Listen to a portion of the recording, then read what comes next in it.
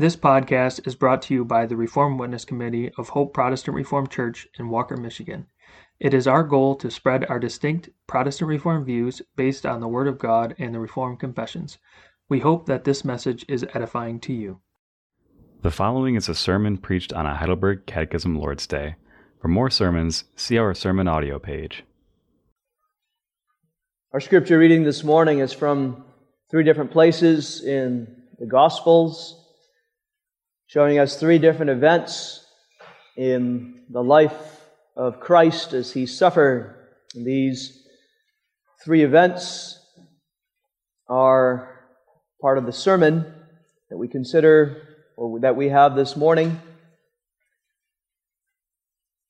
And they follow the lines of the Heidelberg Catechism and Lord's Day 15. So first we turn to Mark chapter 14. Mark 14, 32 through 42. And then we turn to Luke 23 and Matthew 27. But first, Mark 14:32. Mark 14:32. And they came to a place which was named Gethsemane. And He saith to His disciples, Sit ye here while I shall pray. And He taketh with Him Peter and James and John, and began to be sore amazed, and to be very heavy. And saith unto them, My soul is exceeding sorrowful unto death. Tarry ye here and watch. And He went forward a little, and fell on the ground and prayed that, if it were possible, the hour might pass from Him. And He said, Abba, Father, all things are possible unto Thee. Take away this cup from me. Nevertheless, not what I will, but what Thou wilt. And He cometh and findeth them sleeping. And saith unto Peter, Simon, sleepest thou? Couldest not thou watch 1 hour? Watch ye and pray, lest ye enter into temptation. The spirit truly is ready. The spirit truly is ready, but the flesh is weak. And again He went away and prayed, and spake the same words. And when He returned, He found them asleep again, for their eyes were heavy. Neither wist they what to answer Him. And He cometh the third time, and saith unto them, Sleep on now, and take your rest. It is enough, the hour is come. Behold, the Son of Man is betrayed into the hands of sinners. Rise up, let us go. Lo, he that betrayeth me is at hand. And now we turn to Luke chapter 23, where we find a second event toward the end of Christ's life, which shows us His suffering. Luke 23, verse 13. Luke 23, 13 through 25.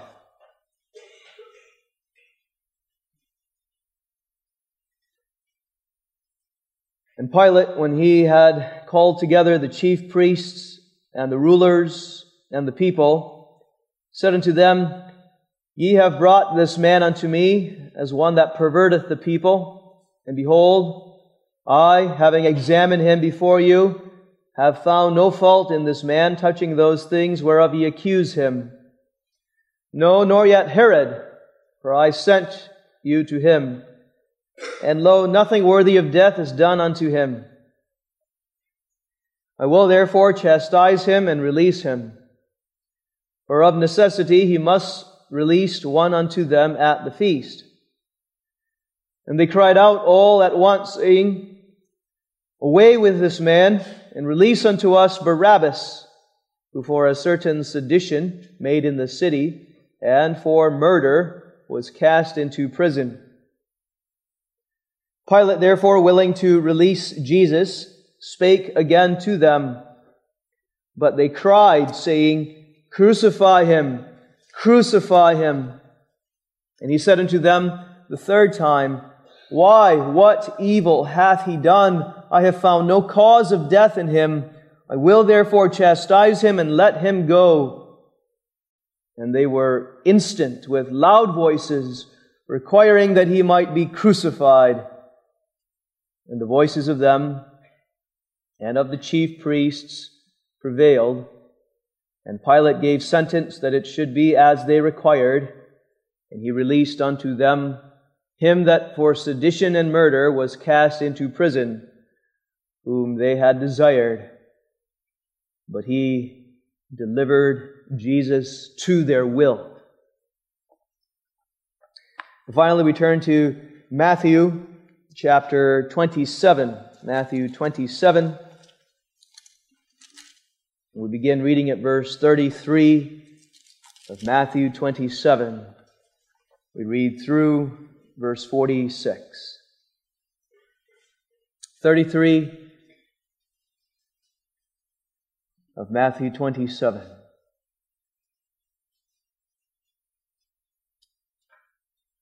And when they were come unto a place called Golgotha, that is to say, a place of a skull, they gave him vinegar to drink mingled with gall.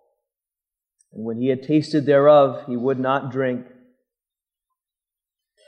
And they crucified him, and parted his garments, casting lots, that it might be fulfilled which was spoken by the prophet, They parted my garments among them, and upon my vesture did they cast lots. And sitting down, they watched him there, and set up over his head his accusation written, This is Jesus, the King of the Jews. Then were there two thieves crucified with him, one on the right hand and another on the left. And they that passed by reviled him, wagging their heads and saying, Thou that destroyest the temple and buildest it in 3 days, save thyself. If thou be the Son of God, come down from the cross.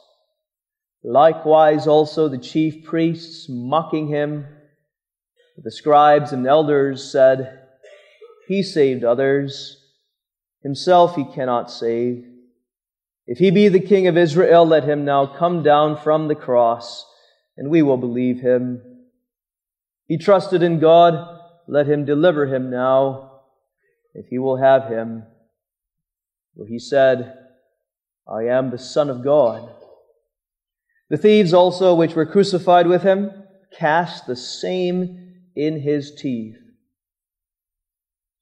Now from the 6th hour there was darkness over all the land unto the 9th hour. And about the 9th hour Jesus cried with a loud voice, saying, Eli, Eli, lama sabachthani. That is to say, my God, why hast thou forsaken me? Read that far in God's holy and inspired Word. We turn now to the Heidelberg Catechism, Lord's Day 15. The Catechism is explaining the content of our faith, what true believers believe, for whom we believe. In explaining the content of our faith, the Catechism is explaining the Apostles' Creed, especially now regarding the second person of the Trinity. We believe in the Son, that He suffered under Pontius Pilate and was crucified. Lord's Day 15, what dost thou understand by the words He suffered?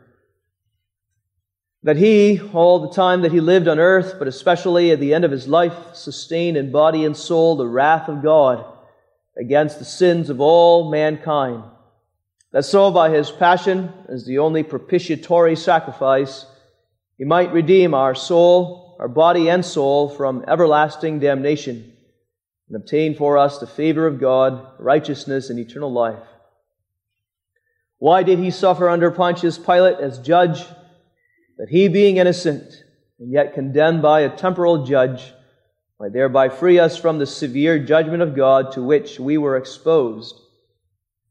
And is there anything more in his being crucified than if he had died some other death? Yes, there is. For thereby I am assured that he took on him the curse which lay upon me.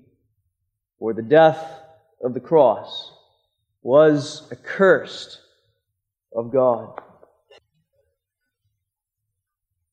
Beloved in the Lord Jesus Christ, how great is your suffering? How great has God in His providence allowed you to suffer while on this earth? Life is full of suffering.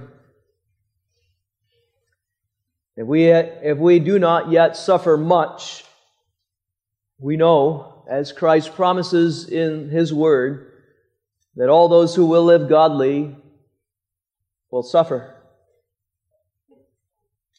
There are temptations to suffer. There are consequences for our own sins to suffer. There are sins of other people against us to suffer.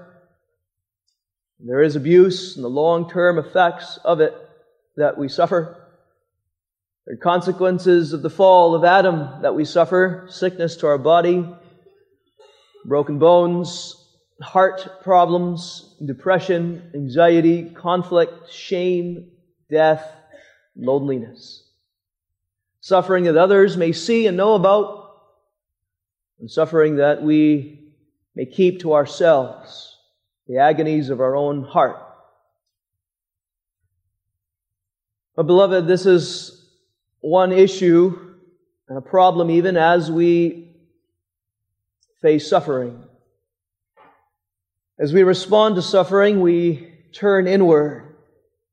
We focus on our own suffering, how awful it is, and it may be indeed extremely difficult for us to bear. And this morning I do not intend to minimize our suffering. There are many of God's people who suffer even more than we do today. But people of God, as we suffer, we tend to turn inward. You must know, of course, that your pastor and your elders and your deacons and fellow members of the church do have compassion upon you. They care about you in your suffering. And especially they, as representatives of Jesus Christ, point you upward to your Savior, who is an understanding high priest, who cares for you in your suffering. He does. He does. But we do need to turn outward, to see others who suffer, and to remember especially this: Christ's suffering. He, this man of sorrows, as Isaiah puts it, acquainted with all of our grief, this suffering servant, is who suffered more than any one of us, and even all of us put together. And for a few moments this morning, though it's not enough, for a few moments this morning, I call you to ponder His suffering and keep your mind on His suffering. Not on how bad my suffering is, but on how great His suffering is. And though we deserve ours, He did not. And He endured more excruciating pain than we can even imagine. You see, beloved, as we ponder His suffering, we're not only turned outward, but the pondering of His suffering is for the healing of our souls, for the removal of bitterness which so easily creeps upon us as we think upon our own suffering, and for the stirring up within us not only of true faith in Jesus and His suffering for us, the increase of our assurance, but, that thankfulness, to give us that thankfulness that we need to have even in the midst of suffering. For that we ponder Christ's suffering. When we look at three events toward the end of Christ's life, three events which follow along the lines of the Catechism in Lord's Day 15. Consider with me this Lord's Day and the doctrine taught here under the theme, Our Savior's Suffering. First, the lifelong intensification. Second, the unjust judgment. And then finally, the cursed cross. We begin this morning considering, as I said in the first point, the lifelong intensification of Christ's suffering. But in order to understand that, I bring you to this event in Mark 14 especially that we read, Mark 14, 32 through 42, where we find Jesus toward the end of His life already in the Garden of Gethsemane. There in the Garden of Gethsemane we find what we may call a snapshot, an event that helps us understand the intensification of Christ's suffering. What we have here in Mark 14 in the Garden of Gethsemane is the beginning of the climax of Christ's suffering. So if you were to picture a graph, if we could have a graph of the intensity of Christ's suffering, here at the end of Christ's life in the Garden of Gethsemane, you would see a spike in the graph where His suffering increases at an exponential rate. There is a sudden increase or intensification of His pain. Jesus brings His disciples, His closest of His disciples, Peter, James, and John, into the Garden of Gethsemane. It was the night before His death, and those disciples were supposed to join Him and pray with Him as He was enduring this grief. And as He was stepping away from them, walking away from them in verse 33 in order to pray to His Father, we read this. He says, Mark says, He began to be sore amazed and to be very heavy. Think upon those words. To be amazed, children, often we think of as a positive thing, to be amazed by something wonderful, and we're so stirred up, we often sometimes even lose control of our emotions in our mouth. We're so amazed. But this amazement now that Mark speaks of is a negative kind of amazement. He is so struck with a grief, a fear even. There's a negative shock and trauma and amazement that shakes Jesus, the Son of God. He is shaking, He is trembling, body and soul. He is sore amazed and He is very heavy, Mark says. The Spirit says. Trouble, extremely distressed, as though there is something pressing down heavily upon His shoulders. And verse 34 shows Him as He walks away with this heavy burden and this shock of grief within His soul. My soul, He says to His disciples, is exceeding sorrowful unto death. Tarry here, watch. The pain that He felt upon His soul is so great, has intensified to such a degree that Jesus Himself says, I feel like I'm about to die. Sorrowful even unto death. And then verse 35 shows Him falling, collapsing on the ground to pray. If it be possible, take this cup from me. Nevertheless, not as I will, but as Thou wilt. And Luke tells us in a parallel passage of Luke 22 that as He prayed with this burden and this sore amazement and sorrow of heart, there was such a burden and a pressing in upon His soul that great drops of blood came out of His sweat pores and fell upon the ground. Scientists can't explain that.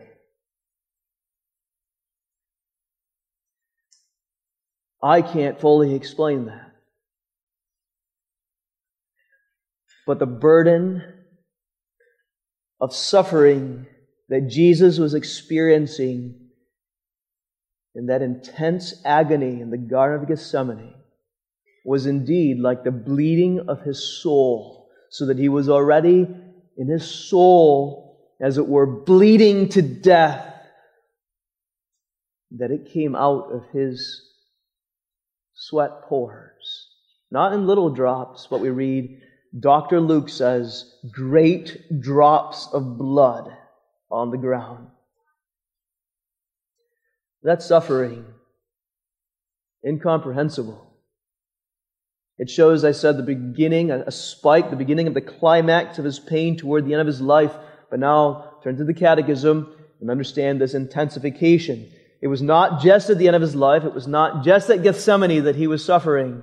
The Catechism says that He, all the time that He lived on earth, but especially at the end of His life, sustained in body and soul the wrath of God against the sins of all mankind. So yes, now there is an exponential increase of rate of suffering at the end of His life in Gethsemane. But from the very beginning, that is, at the moment of His conception in the womb of Mary, if we were to have a graph of His suffering again, there was already a slope, an increasing of suffering through His life, until Gethsemane, where there was a spike of this agony. Isaiah 53 confirms that. In Isaiah 53, verse 2, we find this explanation, this prophecy. He hath no form nor comeliness. When we shall see Him, there is no beauty that we should desire Him. He is despised and rejected of men, a man of sorrows and acquainted with grief. Very well known to Him, acquainted is His grief. He is a man of sorrows. All His life, He had this sorrow, this suffering within His soul. Which tells us, beloved, that His suffering all His life, and even at the end of His life, was mainly of the soul. That's why it's so difficult for us to really fully understand this. Yes, of course, He endured suffering as to His body also. Already as a little child, He felt the stress within the womb of Mary as she traveled 100 miles from Nazareth to Bethlehem. Even there He was already suffering physically. When He was born into poverty. He didn't have all the comforts of life that many of us have. As right after He was born, He had to flee to Egypt with His parents. He had to endure difficulties as Herod tried to kill Him. Through his childhood and through His life, He endured sickness and pain and sprains and cuts and fatigue and hunger and thirst to an intense degree, physical hardship all through His life. Bodily suffering, no doubt. But it can be argued that Jesus' physical suffering was not unique to Him. That there are plenty of other people who have suffered physically as much as Jesus. There have been many wars in which the forms of massacre and torture of human beings to their bodies have been excruciating. Worse forms than even crucifixion. Even with respect to His physical suffering, we can say it really is not unique to Jesus. But what was unique, you see, was especially that which He experienced in His soul. That's the problem with movies and pictures of today, which try to depict the suffering of Jesus Christ upon His body. They can't truly show the main part of His suffering, for it was inward, bodily, and as to His soul. So agonizing was that soul suffering that we see in this event, at the first point we're considering, pressed out of him blood.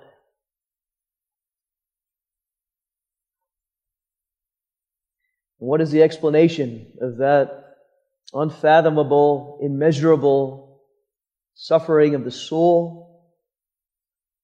Well, you know, the Catechism explains He sustained in body and soul the wrath of God. All His lifetime, He experienced in body and soul, especially, the wrath of God. Children, it wasn't just at the cross. We'll get to that. But from the very beginning of His life, the fiery wrath of God against our sins was pressing in upon Jesus' soul. So that when He felt hunger, it wasn't just hunger that He felt. He knew it as God bringing hunger upon Him in His wrath. So that when He got sick, or He received the cut, or He fell down as He was outside playing as a child, He did not only take it as pain to His body, but He took it as God's wrath against Him.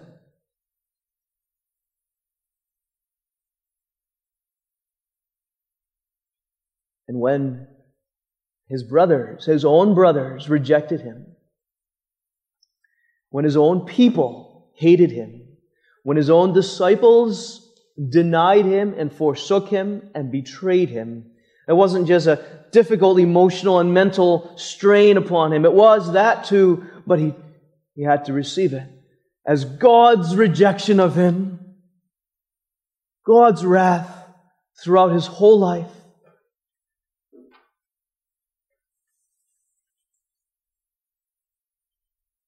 Now think about how through His life there was this increase, this intensification from the womb all the way to Gethsemane, and then that spike to increase it to that exponential degree. There was an awful anticipation throughout His life of that which was worse to come.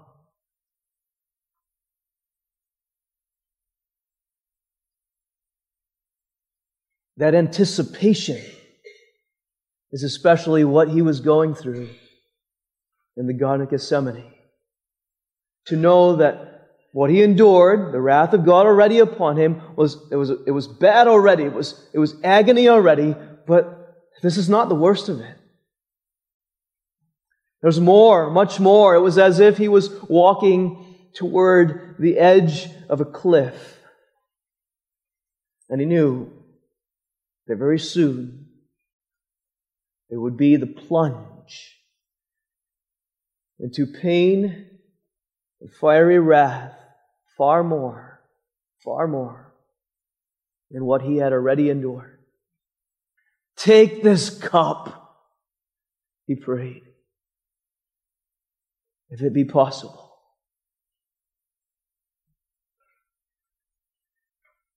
What's the significance of this for us? Number one, it shows us how loathsome our sins really are. Look at the suffering of Jesus. Realize the pain, the suffering He bore, the intensity that increased through His life and began to climax at the Garden of Gethsemane. See the trouble, the heaviness of soul, the blood that dropped as large drops of sweat on the ground.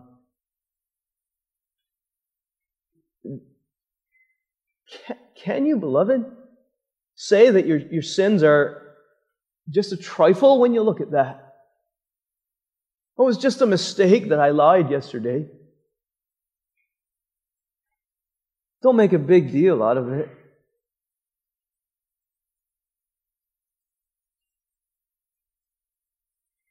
Christ had to take this kind of suffering for that sin that you are minimizing. Sin is not small. Sin is not a little thing. Sin is not something just to brush off. It is loathsome. It is that which brought upon Christ this lifelong misery. Sin must be punished, remember, not just eternally, but temporally, throughout life. Sin outrages God to this degree that He would punish His own Son and bring Him to this collapsing agony in the garden. How can you think of sin as something so little when Jesus suffered it in this great measure, crying and sweating and trembling under its weight? Next time you think of sinning, young woman and young man, next time you think that dishonoring your parents and disrespecting them is something little, next time you think that sin is something you may go and continue in because that's what everyone does, remember Christ's agony. Lifelong. Remember Him in the garden, and may your sin never be small to you again. My soul, He said, is exceeding sorrowful, even unto death. Sin should make us weep as we think upon how much Christ suffered. Second, this significance of His lifelong suffering is that it shows the exceeding great love of Jesus toward us. Remember, Jesus is not being forced against His will to suffer any of this, any of it. Jesus is God. He is God the Son, remember? We've just considered that. He is God the Son who voluntarily thought it not robbery to be equal with God, but took Himself form of a servant, made Himself of no reputation, and suffered. Every bit of His lifelong suffering was a voluntary taking on of suffering in order to save us. As the Catechism says, to redeem us, our body and our soul, from everlasting damnation. It was to make propitiation. Catechism calls it a propitiatory sacrifice. That's an important word. Often the word atonement and propitiation go together. Atonement means the covering of our sins, like the snow covering the dirt of the ground, covering us and our dirty sin. Propitiation is that which must take place in order that there might be that covering. Propitiation is the appeasing or the satisfying of wrath. It's the sacrifice necessary that takes on the wrath in our stead. He was a propitiation, a sacrifice that satisfies all of wrath against us. This is love. This is love, not that we love God, that He loved us. Seen here in Christ's work. Husbands, you who are to be Christ to your wives, listen. This is the love of the husband for his church. He didn't just die for his bride. He wasn't just willing to die for his bride at the end of his life. Oh, he did that. But first, he lived for her. He lived a life of intensifying suffering and perfect righteousness for her, so that he might save her. That's love, husbands. That's the love of a husband. He didn't just make one sacrifice. It was a lifelong sacrifice for his wife. How are you reflecting that, husbands? And in that question, you know, both men and women, how we fail in that love. But He suffered for us and for all of our failures. What love! Such intensifying, lifelong suffering shows the loathsomeness of sin, the great love of Jesus Christ for us, the church. And finally, it proves that we are saved from the worst of suffering. We are. Yes, we suffer. There's much pain in this life. But turn, beloved, turn to Christ's suffering and see that He took the greater part of it. Remember, His suffering was all a suffering of the wrath of God, so that every conflict, every betrayal, every denial, every physical pain, every emotional hardship was taken upon Christ, by Christ, as an expression of God's wrath for you, His people. No suffering, not a single bit of suffering that you and I must endure, as difficult as it is an expression of God's wrath. But it must be, though it doesn't always feel like it must be, and we know it by faith, it must be God's favor upon us. For Christ has endured all of God's wrath. He has taken all the payment for our sins. And your pain, it is pain. Your suffering cannot be that which pressed out of Jesus the bloody sweat in the garden. It cannot be God's wrath. The second event of Jesus' suffering is the unjust judgment before Pilate, found in Luke 23.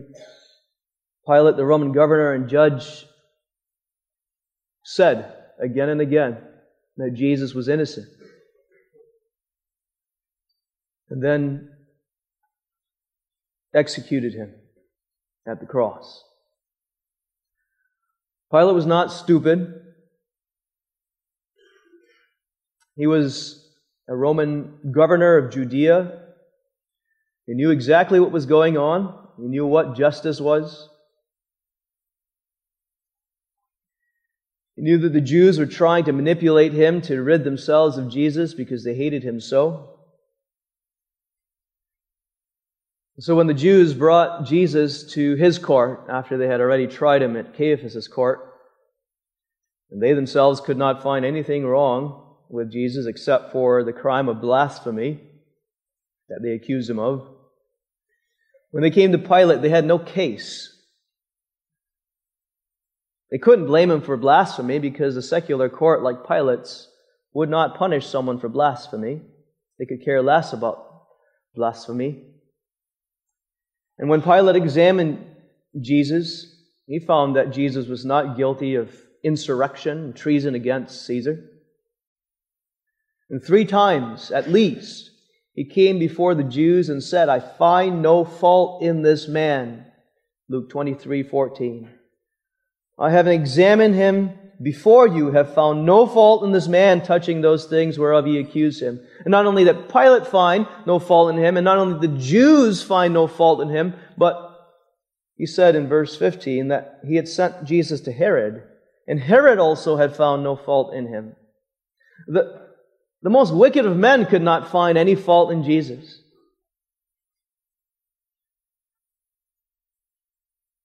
And then Pilate stood up, and though the verdict that he had declared was not guilty, innocent, the sentence that he proclaimed as judgment against Jesus was worthy of crucifixion, of the worst form of legal punishment, the capital punishment of death on the cross. Injustice.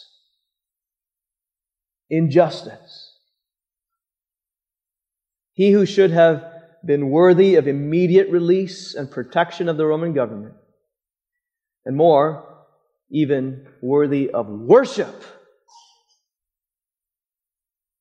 was condemned as a worse criminal. The people shouted, "Crucify him, and crucify him." They didn't have any reason to it. They forced Pilate. And Pilate, not because of any reason, but because he feared the Jewish mob and losing of a good reputation, condemned Jesus. That he, being innocent, the Catechism says, yet condemned. Here is great injustice. Children, sometimes you cry out, and adults, you do too. It's not fair. It's not fair. And it's true, sometimes it's not fair. Sometimes that is part of our suffering. We have not been fairly treated. But we often mean by that cry, though we ought not mean it, but we often mean by that cry, I deserve better. This is not what I deserve. Well, you know, that's not true. You know what we deserve for our sins. Here is injustice.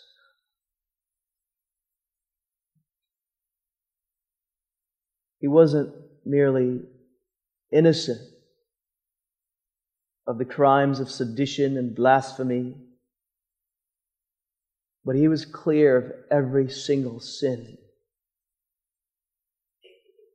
He had the fullness of every virtue, of goodness and love and gentleness and honesty and righteousness and hatred of sin. And they took this perfect lamb without blemish, and they murdered him. The significance of this event of Christ's suffering under Pontius Pilate is first, again, it shows us our sin. Pontius Pilate represents the wickedness of mankind. He represents, yes, the wickedness of the Roman Empire and the Gentiles of that day, those of the world. What gross injustice! What great inconsistency! The Roman Empire that claimed to be just now performs one of the grossest acts of injustice. And yet Pilate represents not only the Gentiles, but he represents the Jews. Remember, who is the one that pressured Pilate? Well, it's the threatening mob. Verse 25 of Luke 23, but he delivered Jesus to their own will. It's what the Jews wanted. That is, it is what the church wanted.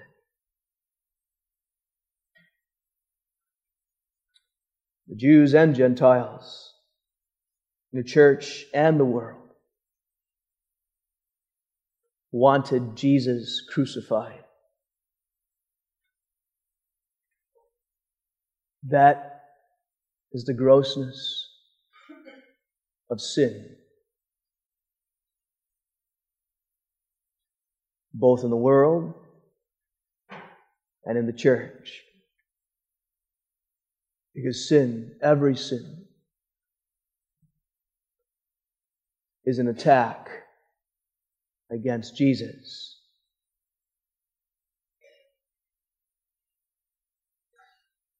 who was perfect, who was pure. And yet Pilate does not only represent the sinfulness of the world and church. In his official capacity,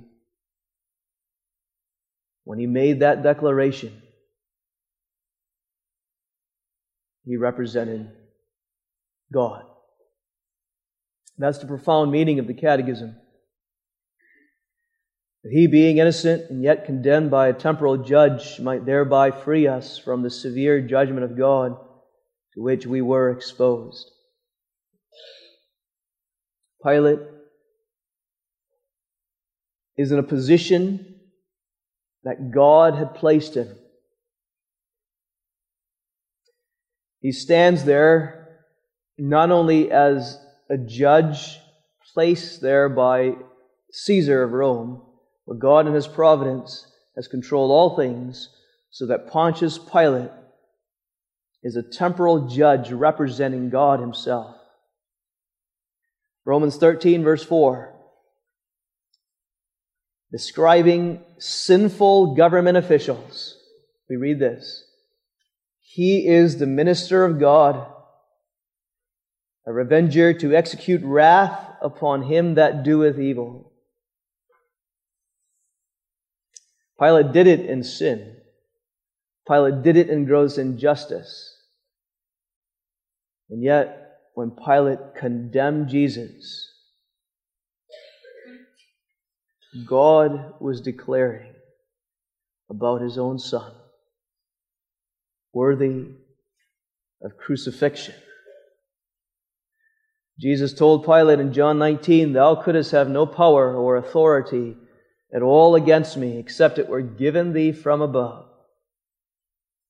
Not only are you unable to crucify me of yourself, but you have no authority of yourself to crucify me. This is given you from above. And unknown to Pilate, unknown to him, God used him to bring this official judgment upon His own Son. Crucifixion.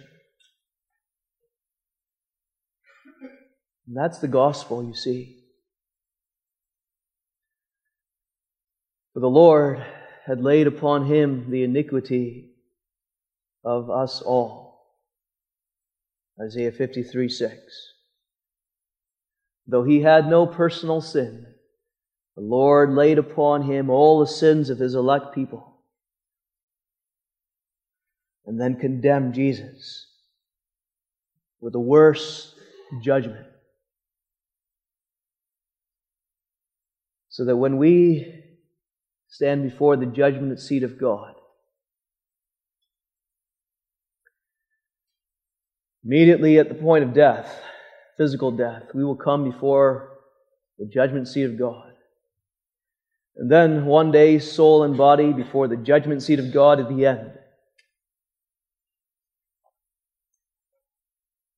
The declaration concerning us ought to be guilty and worthy of eternal death. But instead, for Jesus' sake, is righteous, worthy to be released, pardoned, and granted entrance into the kingdom of God.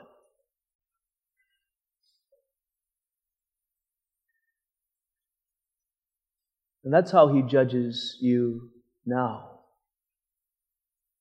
who believe in Him. Though Satan accuse you, and though your conscience still burns from the sins of this past week, He speaks. The judge speaks for Jesus' sake. Righteous, though worthy of death, you're worthy of entering into the kingdom of heaven. Don't forget this either, beloved. That's not only how He judges you who repent and believe today. That's how He judges your spouse, who you may despise. That's how He judges your brother in a different church. who you might judge is going to hell. It's how he judges the worst of sinners. Not every abuser, but abusers too, who are his elect people, forgiven for his sake. The suffering of Christ we see in the events here in the Garden of Gethsemane, and then in the judgment of Pilate, and finally at the cross. The accursed cross of Golgotha that we read about in Matthew 27, the worst legal form of execution that the Romans could come up with. Crucifixion upon two beams of wood. They would lay a man that they had stripped of all of his clothing, so that along with the pain he would bear the shame. And they nailed those spikes into his hands and to his feet. And they raised that cross so that a man would hang between heaven and earth, rejected of both. And his body would hang downward so that he would slowly suffocate to death.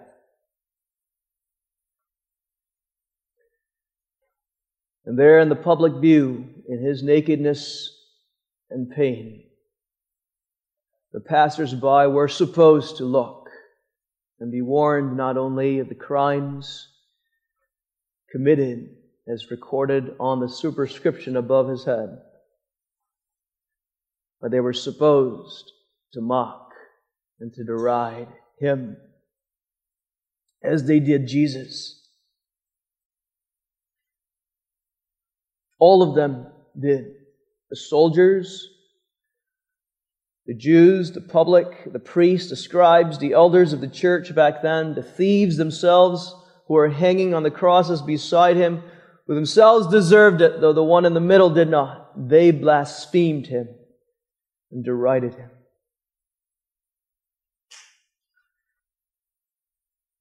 And more than even the first two events that we consider this morning, this shows the grossness of our sin. Our sin, your sin, is to pierce him there.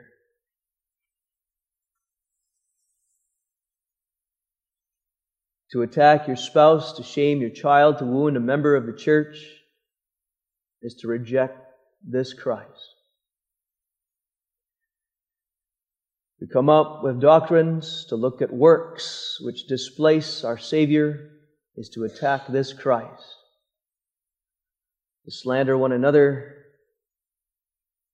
to disrespect the elders, to cause schism in the church, is to attack this Christ. Any sin is. And the significance is not only that it shows the grossness of our sins, but it's also the curse. The curse which ought to come upon us is brought upon him.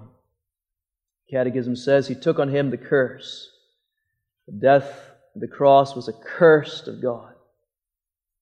That's what the cross symbolized. The cross was a symbol of the curse. You know what a curse is? You hear it sometimes. A curse is that which is spoken. A curse is to call down with your words some pain, some suffering from above. And you hear curses. Some say today to you, perhaps, go to hell. And those curses hurt. But those curses often don't actually bring down hell, or any other pain that that person intends to bring upon you. But when the curse came upon Jesus on that cross, it was not merely a symbol of a curse, but God spoke, "Go to hell." And from the 6th hour, there was darkness over the whole land unto the 9th hour. And about the 9th hour, Jesus cried with a loud voice, my God, why hast thou forsaken me?"